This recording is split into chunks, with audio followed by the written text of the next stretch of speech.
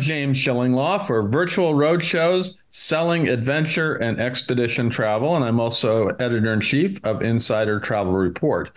We're here today for a panel on how to sell adventure travel, adventure tours in the market today. And we have a great panel here, and let me introduce them first, and they will raise their hand as I mention them. From Exodus Adventure Travels, we have Wendy Mills. Okay, welcome, Wendy. Hello. From Colette, we have Ryan Grissett. Hello, Ryan. Hi, he's been on before. From Big Five Tours and Expeditions, Ashish Sangrajka. Hi, guys. I think I got that one right. You got it right. And I've known Ashish for a while. From Emerging Destinations, Jane Barrand. Hi, everyone. And last but not least, from Ultimate Jet Vacations, Simon Jones. Hi, guys. Okay, so we're going to get right to it. And then, of course, when we're done, you can all go down to the virtual trade show floor, and all of these folks have booths down there, and you can converse more with them and also their sales managers and sales development people. So let's talk about this for a little while. First of all, I want to get each of you to briefly describe your company. Let's start with you, Simon. What is your company? Thanks very much, James. Hi again, guys. So yeah, Ultimate Jet Vacations is, if some of you don't know, predominantly was Caribbean and Mexico. The company is a luxury wholesaler that kind of serviced those two main areas. And then when the dreaded COVID entered in 2020, they kind of looked at branching out to different areas. And I guess luckily enough for me, Africa came to the forefront there. And bounce forward 3 years later, we have a full operating Africa division here at UJV. We try focus on sort of high-end luxury. Adventure has definitely crept in over the last sort of couple of years, with people looking at doing a lot more nowadays than your cookie cutter sort of style itineraries. That's us in a quick nutshell. Okay, so that's great. And Ryan, Colette, we know Colette is kind of, you go all around the world, but you also do focus on some adventure travel as well, right? Yes, sir. James, good to see you again. We're a 4-star land operator based in Rhode Island. Our tours hit all 7 continents. They range from 5 up to 30 days. And we've made a real focus of adding some adventure elements over the last couple of years. I've been here 14 years, and it's a lot more adventurous than it was 14 years ago. So we're glad to offer the world to folks. And let's move over to Big Five Tours. My friend Ashish, tell us a little bit about Big Five, Ashish. Sure. Well, Big Five Tours Expeditions is 51 years old in a week.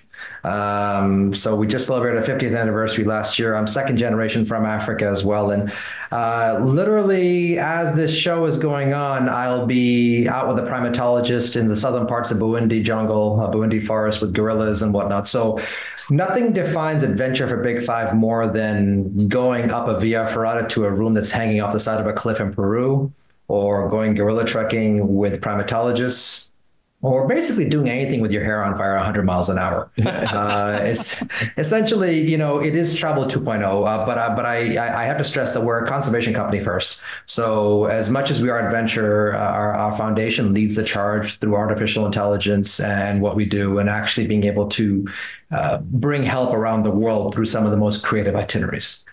Fantastic. Now, Jane, talk a little bit about what emerging destinations. You represent not only tour operators, but also destinations, right? Yeah, actually, we represent destinations, DMCs, hotels and lodges around the world. So basically, our mission statement is saving wild places through travel. Every one of these tour operators at some point has booked with some of our clients. So the best way to book is through your preferred tour operator. And I just returned yesterday, I guess, from I was a month in Chile and Bolivia. So wow. Everything from where I got splattered by a geyser because I got too close because there were no fences in Bolivia. Luckily, it just got my pants. And to sleeping on, Isla del Sol on Sun Island, and and trekking in Patagonia on this last trip. So we do off the beaten track destinations, and of course, some of your more traditional, because adventure to some people is going to be at a private game reserve somewhere in South Africa or in Kenya. So it all depends on what adventure means to you. Okay, great. Now let's really drill down, focus on specifically adventure. And already we see in some cases, adventure is not the only focus of your companies. But let's talk about the adventure part. I'm going to start with Simon. What would you say are the adventure type of trips that you book and that our travel advisors can book through you? Yeah, and I think the main thing there is that the only program we focus on, no. But what was happening over the last few years, again, is people want to do more when they go to Africa. You know, Africa in the past used to kind of be go visit, and we use Cape Town as an example, do 1 or 2 tours, hit safari and come home. And as Ashish mentioned there, you know, now we've opened up the likes of gorilla tracking, and, you know, we really want to showcase, and I use Africa specifically as a destination. So, you know, now you take these multi-gen families and, you know, they've got kids involved. So what can we do to keep the kids entertained? Safari is always going to be an adventure in itself, but what can we do, you know, when it comes to getting into areas like Cape Town as an example? So obviously hiking up Table Mountain now is kind of something that's become quite popular, and kind of branching out to other areas to really explore the destination. Because one thing that I always tell people is that, you know, you get quite blindsided when it comes to certain parts of Africa, and we want to broaden those kind of, you know, your mind when going there. So, for example, zip lining for families up in the kind of Kirstenbosch area has become very popular. Again, back to gorilla tracking. We did so much gorilla tracking last year; it was kind of one of our top selling destinations. So when it comes to, and again, especially Africa nowadays, you don't just have to, you know, again, stick to that cookie cutter style itinerary. We want to show you that there's so much to do in these areas. And yeah, that's what we try to showcase when we sell Africa.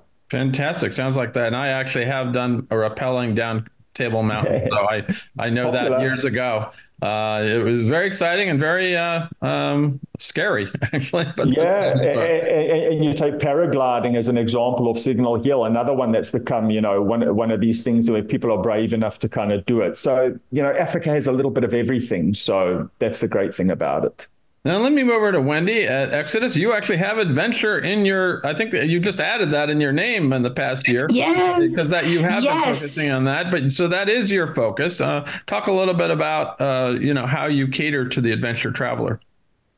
Right. So we are adventure travelers. We've been doing this for 50 years, almost as long. Oh, we got a lot of 50-year-olds. Colette's going to come in and tell you they're 100 years. So careful.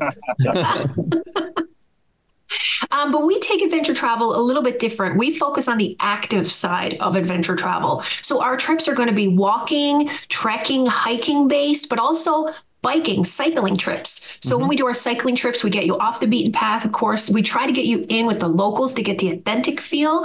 Our groups are small, only 16 people when you travel with us. Everybody gets to know each other. It's very small and very quaint, very welcoming, and it's a good range for all ages. I mean, our average age on our trips is actually around 62, but we travel from 18 and above. Everybody's welcome to travel with us. We have different fitness levels, so that way you know when your client is getting ready to go on these hikes or treks or cycling trips, that they are ready to challenge that. A lot of people I find this year now have been really kind of getting into the bucket list trip items and really wanting to have some kind of sense of accomplishment. So I really feel like our trips really do work towards that. We've had people that have booked cycling trips and they're like, oh, now we've got to get to the gym and get on the spin bike and get training for this trip. So it really is a great option for adventure travelers to get out and see and to do something different, really give you a sense of accomplishment when you travel. No, absolutely. And that's what I like about adventure travel. Now, Ryan, we know you're a broader tour operator, but in terms of adventure, how do you cater to adventure travelers? And as I did say, you guys are 100 years old. So, you know. 106. 106. Oh my God. I'm making you younger than you sound. That's right. No, I think I actually thought Jane brought up a very good point. It's something we've been talking about internally. And I think Jane said, what does adventure mean to you? And I think she hits the nail on the head. We're a guided tour operator. And to Wendy's point, our demographic is folks that are near retirement, already into retirement. So, our adventure, I think our product department does an amazing job designing for our demographic. Examples would be zip lining in Costa Rica. Another example would be dog sledding in Finland, or riding tuk-tuks in parts of Asia. That's somewhat of the adventure that we're catering to our demographic. And again, I think our product department does due diligence through, receiving customer experience back from the folks that travel with us and building that into our tours. So that's how we're tackling adventure, and it's going to be built and centered around the folks that are in our demographic. Absolutely. Now, Ashish, talk a little bit about how you cater. Obviously, you are really focused on adventure, but how do you cater to adventure travelers? And it is your main focus, right? Yeah, look, it is. Well, you said conservation as well, but that's another thing. Well, and they go hand in hand, in terms of us. So I'll tell you, so for us, purpose-driven adventure are some of the key tenets. I mean, they're part of our charter. So we firmly believe that adventure travel, authenticity, sustainability all meet at the same place when done correctly. I have a mathematical equation that I use frequently to talk about the power of adventure travel. I'm a member of the World Travel Tourism Council, and we talk about it here, the fact that, when tourism, especially when it comes to any kind of sustainable travel, adventure travel makes up at least 10% of a country's GDP, there's a direct correlation to political and economic stability. I'm a testament to this. I'm a son of a refugee from Sudan. And I've seen this firsthand in that sense. Now, when you look at this, there's a couple of examples of where this blends itself. So, for example, last June, we were the first company to lead a group through an area of Colombia called Caño Cristales. Now, everybody's been out here, but the way we did this is a day trip where you land and you actually go in. And this place is the Rainbow River. This is where the river is multiple colors. There's oil tar pits underneath here as well that haven't been drilled, but you literally have to get off the plane. You then have to ride in the back of a pickup truck to a dugout canoe, then hike. And then before you jump into the water here, you cannot have worn any sunblock. You cannot have worn any kind of mosquito repellent. You basically have to wear in layers and jump in, then jump back out to keep the water pristine. And the reason it's called Rainbow River is because the algae underneath it is luminescent and changes color with the sunlight.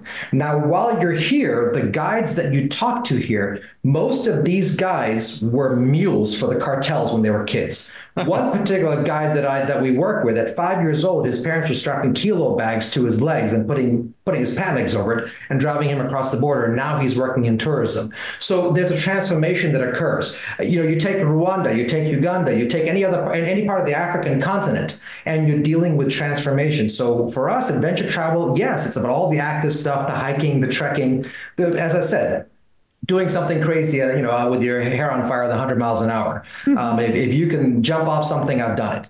And so we do that for clients. My insurance company crazy when I talk about these things. But it's the sense that you're actually able to show transformation in a country, and even people that are traveling, they enter the country as one person, they leave as somebody else. Well, it sounds like they'd drive my insurance company crazy if I go on one of your trips as well. We've talked about that too. So I'm perfectly willing. We won't tell them. We won't tell them. Just okay. Don't tell them. It's our secret, right? Jane, talk a little bit about, and you do a lot of different things with this, but talk about how specifically you cater to the adventure traveler and what you do. Well, one of my goals is because a lot of people can do the luxury and add the adventure on. I also want agents to know that they can actually make money on doing things like selling the W Trek, the second most popular trek in Chile and around Torres del Paine National Park. That you can do camping. You can do a month-long class in South Africa where you do a mini guide training, and you may be sleeping in tents. It's very basic. It's one kind of like Girl Scout camp food, though I did a program in Kenya that was unbelievable food, but that you can do these programs that they're very affordable, $150 to $200 a night, and they're commissionable to agents. Right. You want get rid of your 18-year-old for a year, send him to a guide training course. I know when my kids were 17, I wanted to get rid of them. They make you ready for college. But my daughter, for instance, did one of these courses for 12 weeks and came back a different person, right. Living out in the bush, building roads, all different kinds of things, helping a vet do surgery. And now she's in veterinary school. So these are things that are available through your tour operators or, however you want to do it. But I think a lot of agents think that they can't sell it, or there's not a market, and there's a huge market for it. Absolutely. I totally agree. And one of the reasons we have this show is that even though I think it's been over 10 years where travel advisors figured out, and the companies you see here are actually working with travel advisors all the time. But, their adventure travel operators were generally small companies that may not have worked with travel advisors. So I have an interview here that's featured with Shannon Stowell of the ATTA, the Adventure Travel Trade Association. And I said to him, a few years ago, it seems like 10, I'm getting old, so I may have lost a decade, that people would be really adverse to going and working with adventure tour operators because they think, well, they didn't pay commission, they wouldn't make any money. But now adventure travel, because of the things that have happened in the world, is really kind of all the rage. So I think you're absolutely right that this is a way. It is. And the other thing is if you can get people there young enough, at 20 years old, what you can afford is very different what you can afford when you're 60. Right. If you can get them, say, to the Galapagos, that Galapagos client on a budget trip to Galapagos, that Galapagos client is eventually, at some point, a lot of them are going to be a luxury African safari client. Absolutely. As they get older. So I want agents to think about that and think, how do I bring up clients as they start making more money and in their savings increase? Well, Jane, let's stick with you, and then we're going to go sort of back across the panel. And I just really want each of you to tell me the kind of destinations, adventure travel destinations that you sell. What the ones you're really focused on, and maybe there's a lot of them. But Jane, what are the ones that you kind of come to mind that you work with? I got a long list. Mountain gorilla trekking. I've been selling it since 2002. So Rwanda, Uganda, that kind of thing? Rwanda, Uganda. I've been into the DRC, but I got in trouble for doing that. We've the Galapagos Islands, land-based and small yacht-based. Torres del Paine National Park, staying at a lodge or going camping, staying in hostels. I just got back from the Uni Salt Flat, where I've got a beautiful salt hotel that I'm working with there. So guide training programs in Southern Africa. We've got a little bit of everything, including, and then if you want to do luxury in Panama, where you can, your adventure is going off on a yacht for the day, we can do that too. So, okay, Wendy, let's shift over to you. I mean, you're selling all your destinations. What were your main destinations for Exodus? Yes, so we are all over the world. So we have over 600 itineraries in 100 countries. So we're everywhere. But our top selling destinations are more of the European region. We do a lot of Italy, a lot of walking and wine, Tuscany. We also do a lot of, when we do our walks and our hikes, we start you off in the major cities, but then we get you away. We take you out to the authentic towns. You meet the locals. We always stay in hotels that are from the area. We don't stay in any chain hotels as well. So Italy has been probably our number one. Portugal, of course, Greece as well, but some up and coming areas for us, of course, has been Morocco, Vietnam, and people that have, really been behind me. I have Croatia. So if you've already been to Croatia and you've seen it, we have some really great alternate. We're doing Bosnia and Herzegovina. We're doing Albania, the Silk Roads. We just launched Georgia, the Baltics. We have some really unique destinations that people haven't been to before, or, if they liked Croatia and they want to try something similar, but a different area, we definitely do have that for them. We've also just been certified B Corp as well, our organization, which is really great. So we work sustainability as our number one.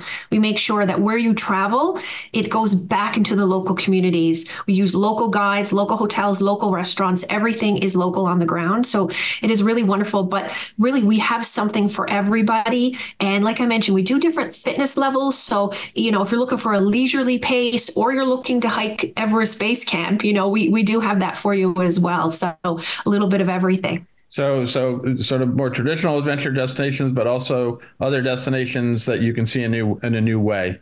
So that in a new way. Yeah, absolutely. Now, Simon, you really are focused on Africa, or do you do more than that? Yeah, well, me specifically, yes, I head up the Africa team, James. But yeah, the company itself, UJV, has divisions in Europe. Again, like I mentioned at the start, Caribbean and Mexico. But when it comes to adventure travel, there's nothing better than Africa. I'm very biased in that statement, but I'm going to stick to it. And, we focus on areas like Tanzania. We've just wrapped up a Kilimanjaro trip. One of the guys within the team, he's done it 3 times, twice by himself and once with his dad. Walking safaris. I don't think there's anything that can kind of really get the rush going. Walking through the African bush and, trekking on foot is just amazing. And there's Miss Jane Barron said there a while back, gorilla trekking. I tell you, that is for me one of the most amazing kind of adventures that you can embark on. It really has become something now that is the top of a bucket list. Africa always used to be a bucket list item, but a lot of people are going back more and more now. But that gorilla trek, I can tell you, has become so popular, and it's just an experience that you can't explain. And I try and encourage everyone to kind of, if they are going to head over to that part of the world, trekking, that amazing primate is something special. So yeah, definitely full focus on Africa when it comes to the adventure side. Yeah, I did not go to the World Travel and Tourism Council last year, which was in Rwanda. And unfortunately I missed out on that, but I'll have to get back there one of these days. Now, just Ryan, let any of us know. Okay. That's wonderful to do it. The right place. Ryan, what are kind of your adventure travel destinations where you kind of, that's what you're really focused on? I would say that, we have a small group tours called a product line called Explorations. And I would say that those tend to be more adventurous for our demographic than some of our other product lines. I alluded a little bit earlier to Finland, where they're staying in the glass igloos that you see on all the Finland marketing. And then from there, we're doing dog sledding and we're doing some different activities that are, quite frankly, for the folks that travel with us, extremely adventurous. Couple other Costa Rica, I want to touch on Costa Rica, I think is one of those places that is extremely adventurous. We stay in an eco lodge in our small group tour out on the east coast of Costa Rica and do some river safaris, which I think I did it in 2014 and thought they were absolutely amazing. It's like being inside of a zoo, just similar to what Simon just talked about with Africa. I mean, we have some small groups to Africa as well. That are extremely adventurous. And then just to round it out, 2 things, Antarctica is one that we get towards the end of every year, Q4 and Q1, where we're going to Antarctica, and people are hitting their 7th continent typically with us, and they're feeling adventurous enough to go to Antarctica. And then finally, we're doing we have a little bit of a private yacht that we're doing in Croatia. We have 2 in Croatia and 1 coming soon in Greece. Where it's a maximum of 35 people, and it's Croatian and its islands. It'll be Greece and its islands, but they're staying on that yacht and able to do things that they wouldn't necessarily be able to do on our land tour. So I think those are a couple of examples. They're quite adventurous for us. Absolutely. No, and those yachts sounds great. Absolutely. And Antarctica, I assume you work with another vendor to provide the Antarctica cruises, right? We do. We've worked with Hurtigruten in the past, and they've been fantastic. So we work with a couple of vendors, because we're a land operator. So anything, including what I just alluded to with Croatia, it's going to be with a cruise line we partner with. Got it. And Ashish, I know, give us a lineup of your destinations. I know most of them, I think. Yeah, you got a pretty good handle of them. It's funny. This is a great question, because when you talk about the adventure, beginning of every year, we put together a video collection of our emerging destinations. And What was really good to see is the normals were there, but Sri Lanka popped up on our list because we've been seeing a growth there. And that's a place that I've really been after for some time. But it's interesting because when you look at some of the things that we do, as I mentioned to you, just like Jane was saying, we go off the beaten track, but we call it Travel 2.0. It's basically where you're comfortable being uncomfortable. So an element of it, for example, was going out to northern Peru, way out to an area called the Illescas Peninsula. This is 900 miles off the coast of Galapagos. A funny story here is I got to actually message Toyota because I was trying out a new trail to get people in to see if we could get people into this area. We ended up cracking the axle in the back of our Toyota Hilux. So it was a message to Toyota saying, "Dear Toyota engineers, do better." That was basically it. But I mean, places like this where the Galapagos sea lions, the Humboldt penguins migrate from the Galapagos to here. There's only one hotel with 4 rooms was for 70,000 acres, as an example. If we come into, let's say, for example, Gokta, 30% of our business is family travel. We're family travel certified by the Family Travel Association. And, when you come out here, the fact that, Gokta is the waterfall that was in the movie Up, that was modeled after. It's the 5th highest freestanding waterfall in the world. You'd never know it was there because everybody focuses on Machu Picchu. So that was a part of it as well. When we come into Egypt, I just got back from Egypt, and one of the things that we're doing, it's a place, again, my wife's family is from Uganda, my mother's from Sudan, so I got to be entrenched here. But one of the things we've done here is working with local archaeologists here. I've never been a big fan of the big brand name archaeologists. So working with local archaeologists here, because our country manager went to school with a lot of them, we now have access to the newest discoveries. So the group that was with me in December, I was lowering down a mine shaft and a rope pulley into a chamber that had 97 sarcophagi and 3 mummies still in there. It was just discovered 2 months ago. Sound like Indiana Jones, man. Oh, he's got nothing on me. So that part of it, but then also going up, for example, in Tanzania. Gina and I talk a lot about East Africa, and the fact that I'm 2nd generation from there. I spent a lot of time in southern Tanzania, places like Ruaha, which I call the new Serengeti. Areas that most people don't know even exist, right? We get this system in our head that we have to go here, here, here, here. But what about everything else? So I mentioned Sri Lanka. The part that I'm really excited about is, 3 areas. One is Colombia, because I've been there now. This year will have been 42 times I've been to Colombia. Right. I know you do a lot of that. Yeah. We were the first company in '06 to open up there. We have our own office there. And so getting into more of the remote areas of Colombia, like Caño Cristales, and developing more into Los Llanos and places like that.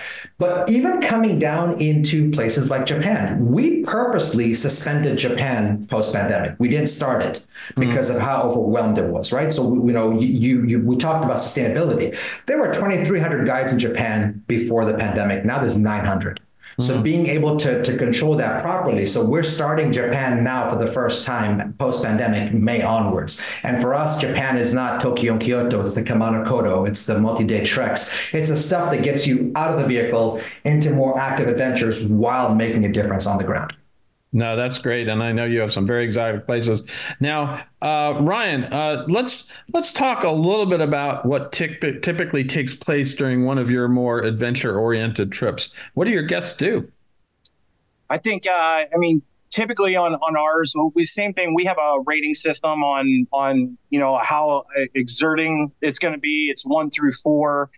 We do walking tours. We're based on having motor coaches, but I think the key from an adventure standpoint, we've been looking at different forms of transportation over the last couple of years to make it a little bit more adventurous. Right. Whether it's a boating aspect, it's a train aspect, or maybe it's smaller vehicles. In Africa, we use 4x4s with some of our safari products. So I think that's, from an adventure standpoint, that's probably where we're trying to change it up a little bit as far as guided tour goes, James.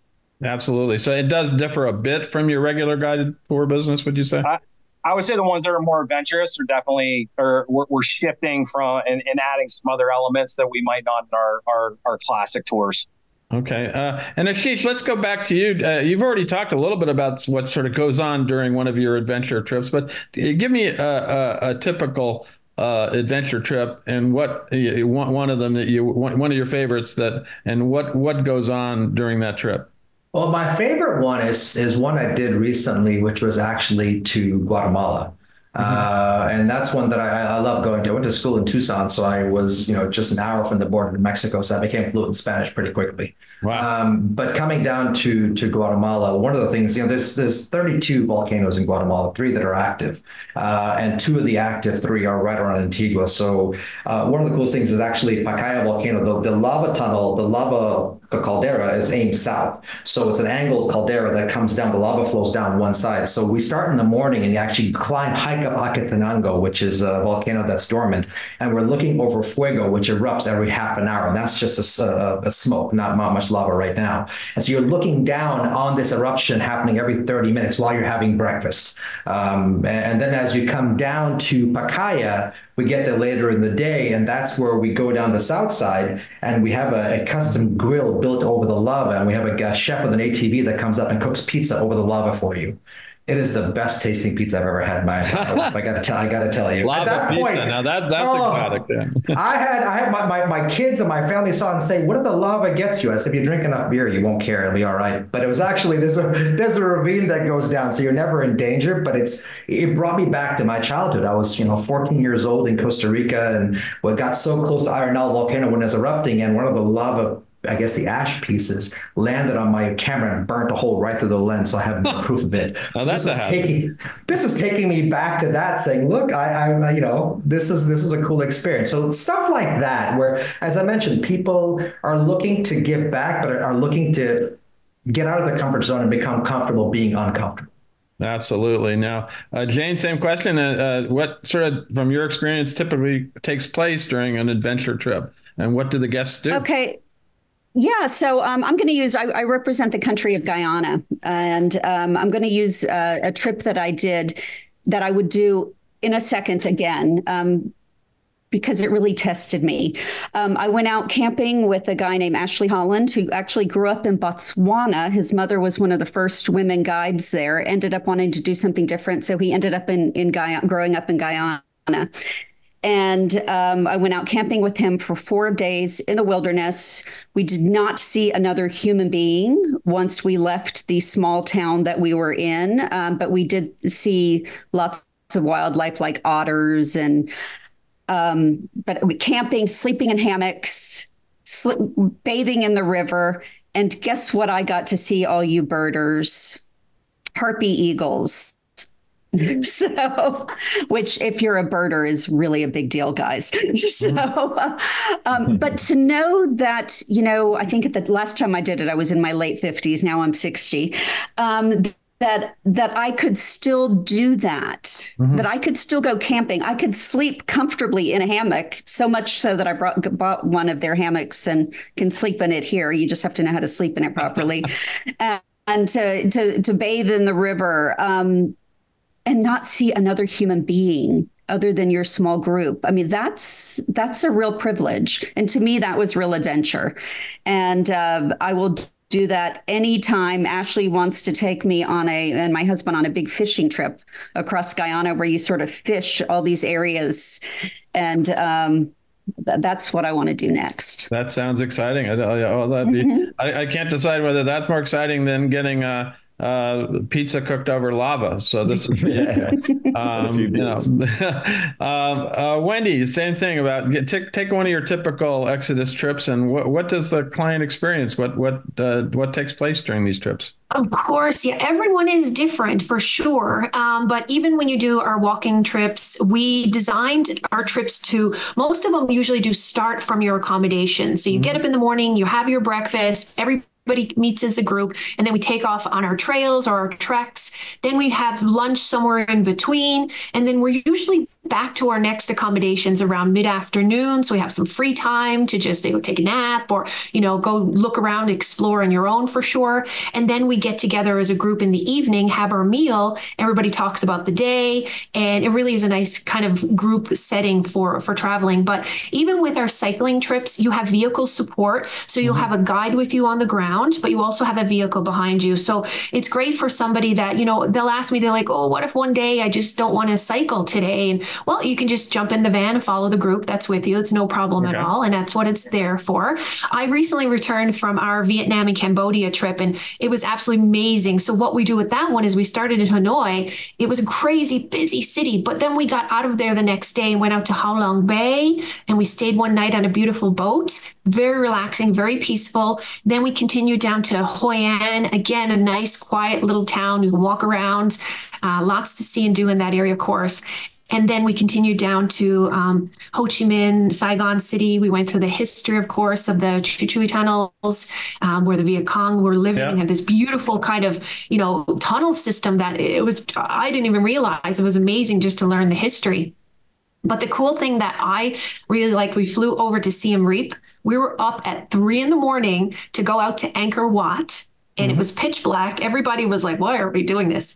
But we got to watch the sunrise up over beautiful Angkor Wat. It was absolutely, we got there before the main crowds. We were first in line. It was just something that will stay in my mind forever. It's something that not a lot of people will do, but it was just amazing to see that.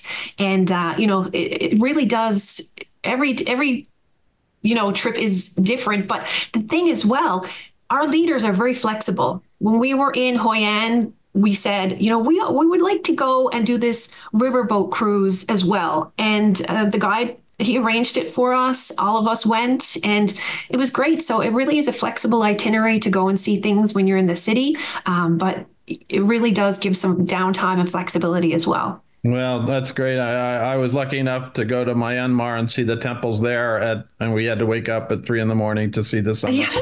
That's when you could still go to Myanmar, and I think that might have closed out again. But Simon, it's amazing. The typical tour for your company, what happens during that? It's when you said everything's different, James, because we tailor make, and we kind of pick the client's brain in the beginning, because again, gone are those days where you just stick to that. Again, I use the word cookie cutter style itinerary. So whether it's a bicycle tour through Soweto on 1 or 2 days in Johannesburg, or horseback riding up in Chiula Hills, Old Donyo Lodge. There's so many things now that you can do in Africa.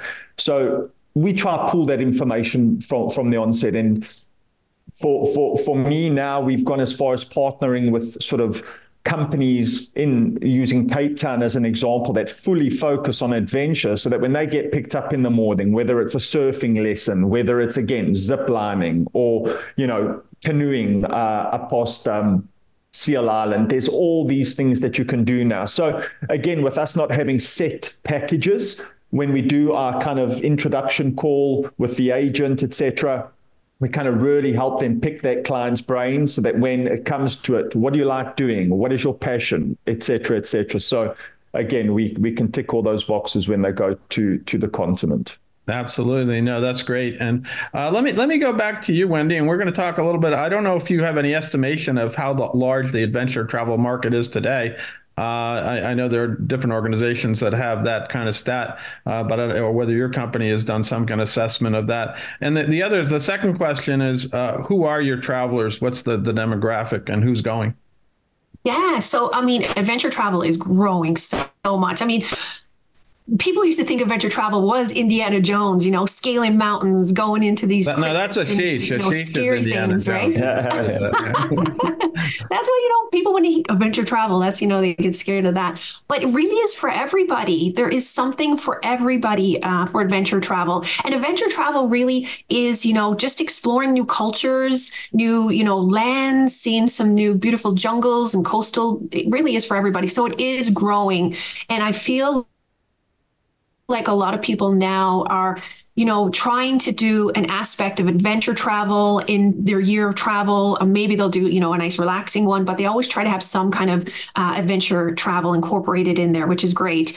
With Exodus, we have a great dynamics of people. I love it. On my Vietnam trip, we had people from 44 to 72. It was amazing. Mm-hmm. But again, like I said, our average age is about 62-ish or so. And 50% of our travelers are solo. We have a lot of solo travelers, and 60% are women. So we have a lot of more interesting female solo travelers. That's great. Yeah. So I do love that.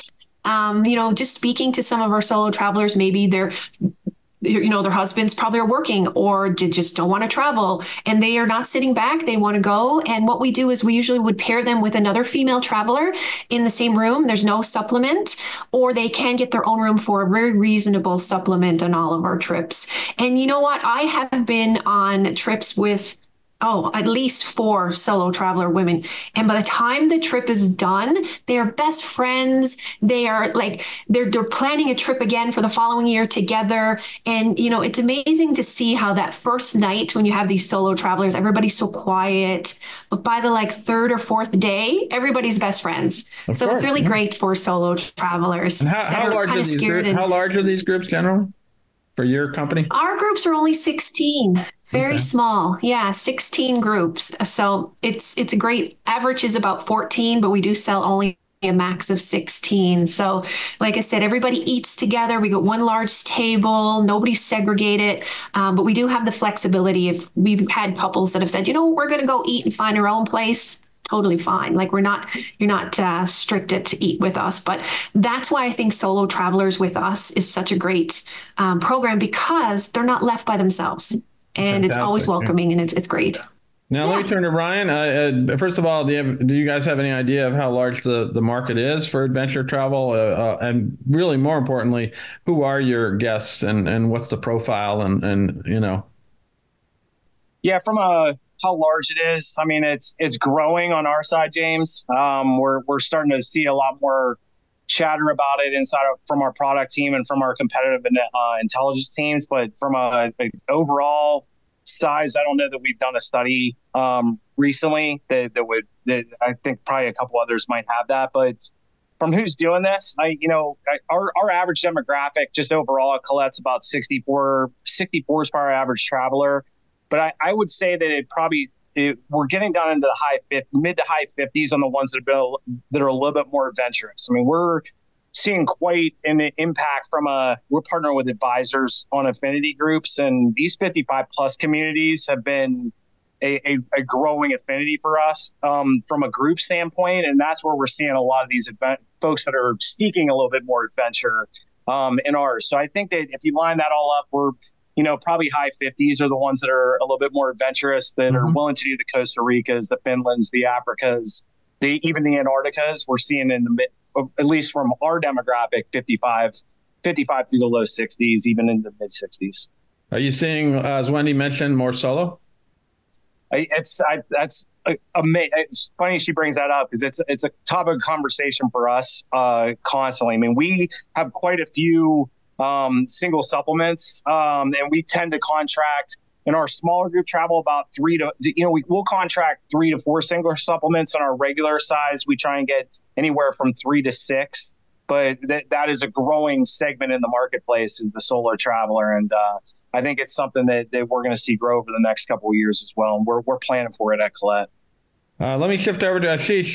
First of all, any idea of the size of the market? I know you participate in WTTC, and I'm sure other ITTA and other than that. And then who is your client? What is the demographic? Yes, so I actually have some stats for you here. There you go. Now I got somebody came with numbers. So yeah, exactly. But I mean, he looked it up like I did. Google is amazing, isn't it? Busted. No. Actually, this was a topic of conversation in Rwanda, but Jane knows me really well. It was a topic of conversation in Rwanda, WTTC. It's been a topic of conversation at USTOA. We've also opened this topic just among adventure companies, right? We travel together. And so it's about just north of 300 billion right now globally. Wow. And it's going to be growing by 15 to 20% every year. The stat that we should pay more attention to than the market number, because what that proves is that there's enough for everybody. We don't have to have protectionism or anything like that. There's enough for everybody. I mean, there's nobody in this space that can say we control more than 2% of the market. Right. I don't care who the biggest company is, right? There's no way. And this is, we used to work for a finance company that had $1 trillion in house. So this is the case. However, the stat that we should be paying attention to is the number of jobs. Currently, and the pandemic laid this bare, and we've worked with different tourist boards on this. Currently, 1 in 10 jobs globally come from travel. and specifically adventure sustainable travel. And you could see it. The poorest countries in the world, the countries that actually handle tourism the best, the ones that understood this the best, the countries that didn't aggregately calculate this properly, are the ones that didn't see the effects that it was having on tourism until this happened. Case in point, take 3 countries, take Ecuador, take Kenya, and take, I think I had Colombia in there as well. I tracked these 3 countries' unemployment rates. Ecuador, pre-pandemic, March 2020 was 12.5% unemployment. By June was 62%. Kenya was 21% unemployment by March 2020. By June was near 70%. Right. You start seeing all these stats that apply here. So the figure we should be paying attention to is not so much the revenue figure, but the number of jobs, because WTTC says that by the end of the decade, and we're still on track for this, tourism will account for 1 in 6 jobs. Right now it's 1 in 10. Wow. So that's the first thing. In terms of our demographic, is 45 to 65, mainly couples and families. 30% of our business is families, with 2 interesting stats there. One is called gramping. Somehow the parents become the stepchildren that get left behind. So it's the grandkids and the grandparents that decide to go on a vacation, and it's because this is their legacy. It's not trust funds, it's this. The second part of it that we found interesting is among the couples that are going, our adventure trips in many cases are mea culpas from one spouse to another, because the spouse is a C-level executive, has been traveling nonstop and wants to do something really, really crazy. And something that is just off the beaten track for the spouse as a mea culpa for being gone so much. Okay. Look, I'm taking my kids to Egypt, my wife to Egypt for spring break as my own mea culpa for being gone 200 days out of the year. So that tells you something right there. So this is our clients do the exact same thing. And I suspect it's the same for a lot of companies, but we just asked, but that mea culpa part is what got my attention.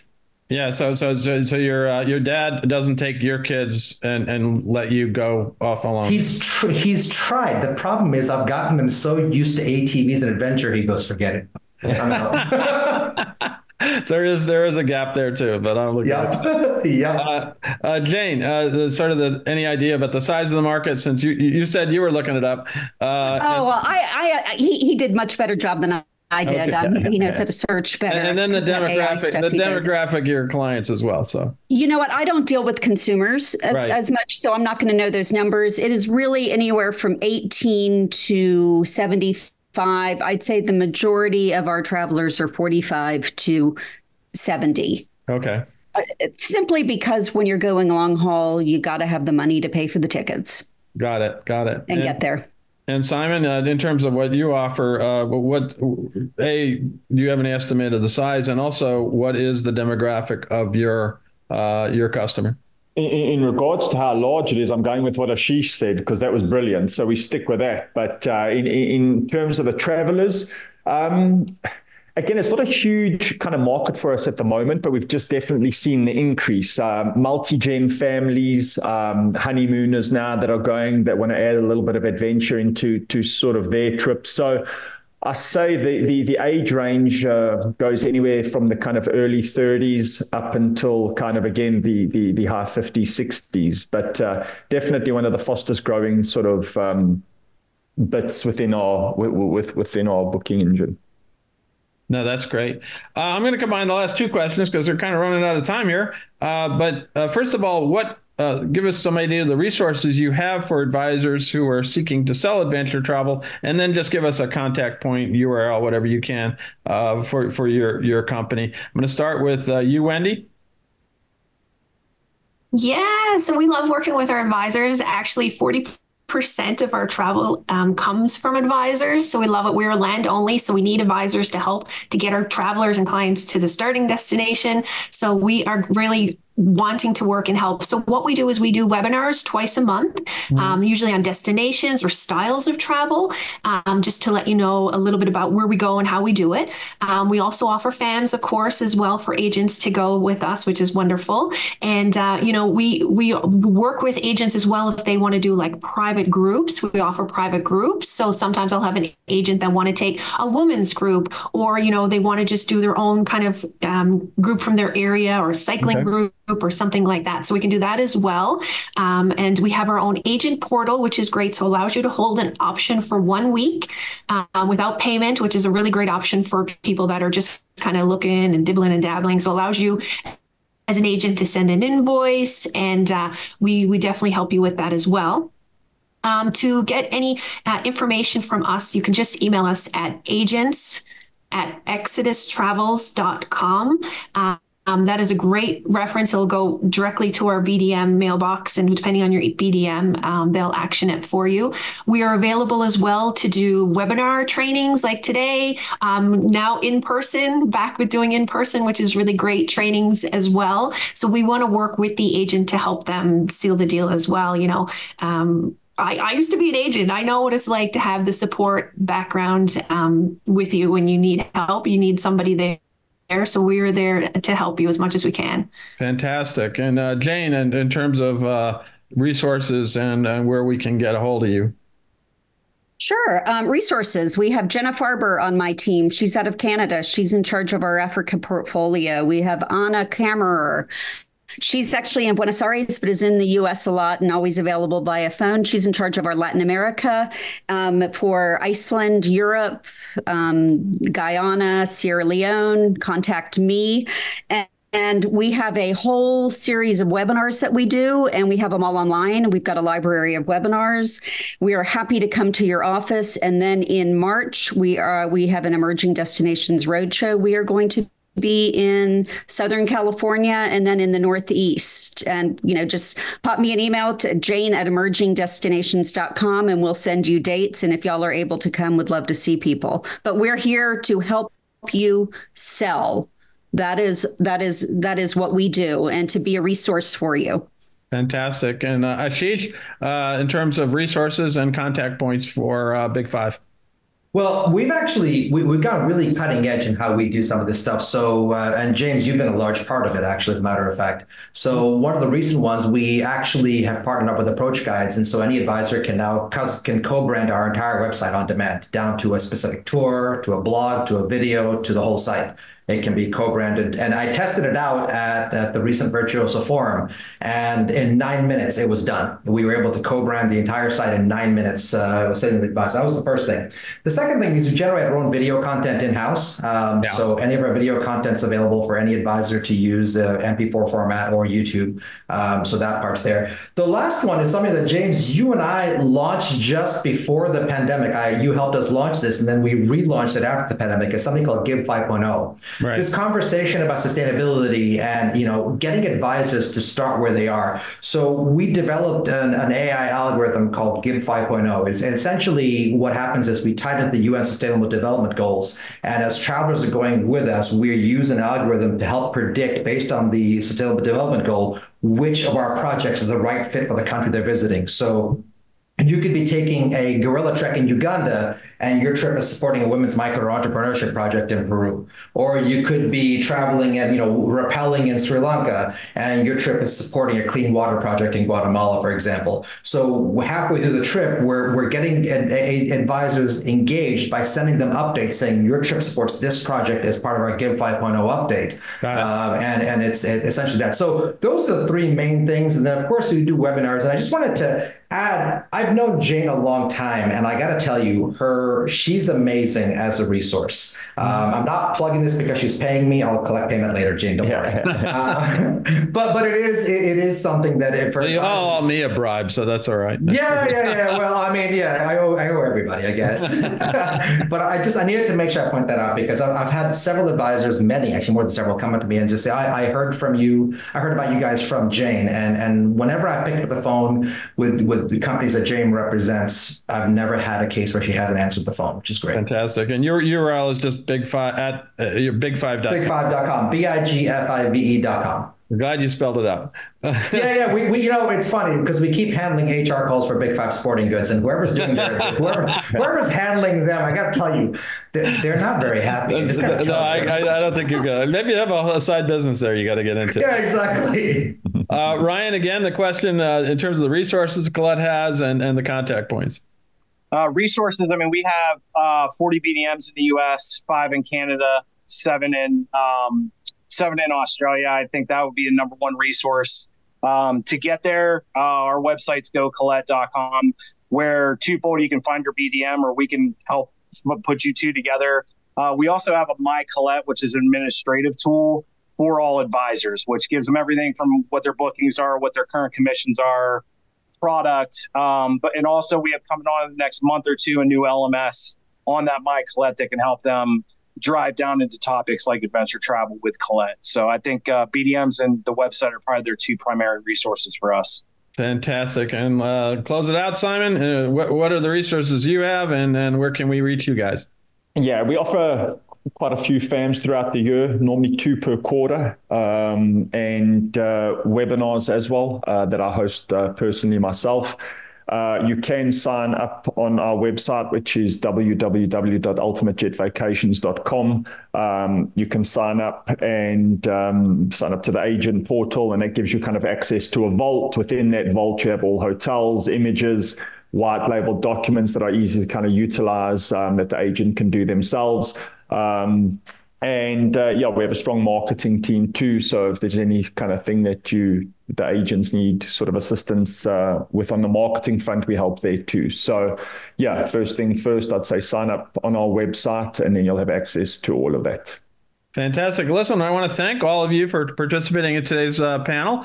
And of course, if you want to find out more about these companies, one way you can do that is to go down on our virtual trade show floor, and they all have booths down there. And you can talk to them there, and then of course you can connect with them directly. Again, I hope this helped you give you a little idea of what's out there in terms of adventure travel and selling tours. And we have other panels, and we have even more in the show. So again, first of all, I want to thank all of you for being here. Thank you so much for having us. Thank you. Thank you. Thanks, James. Lovely seeing you guys.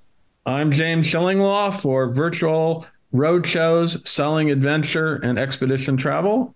And please head down to the trade show floor now.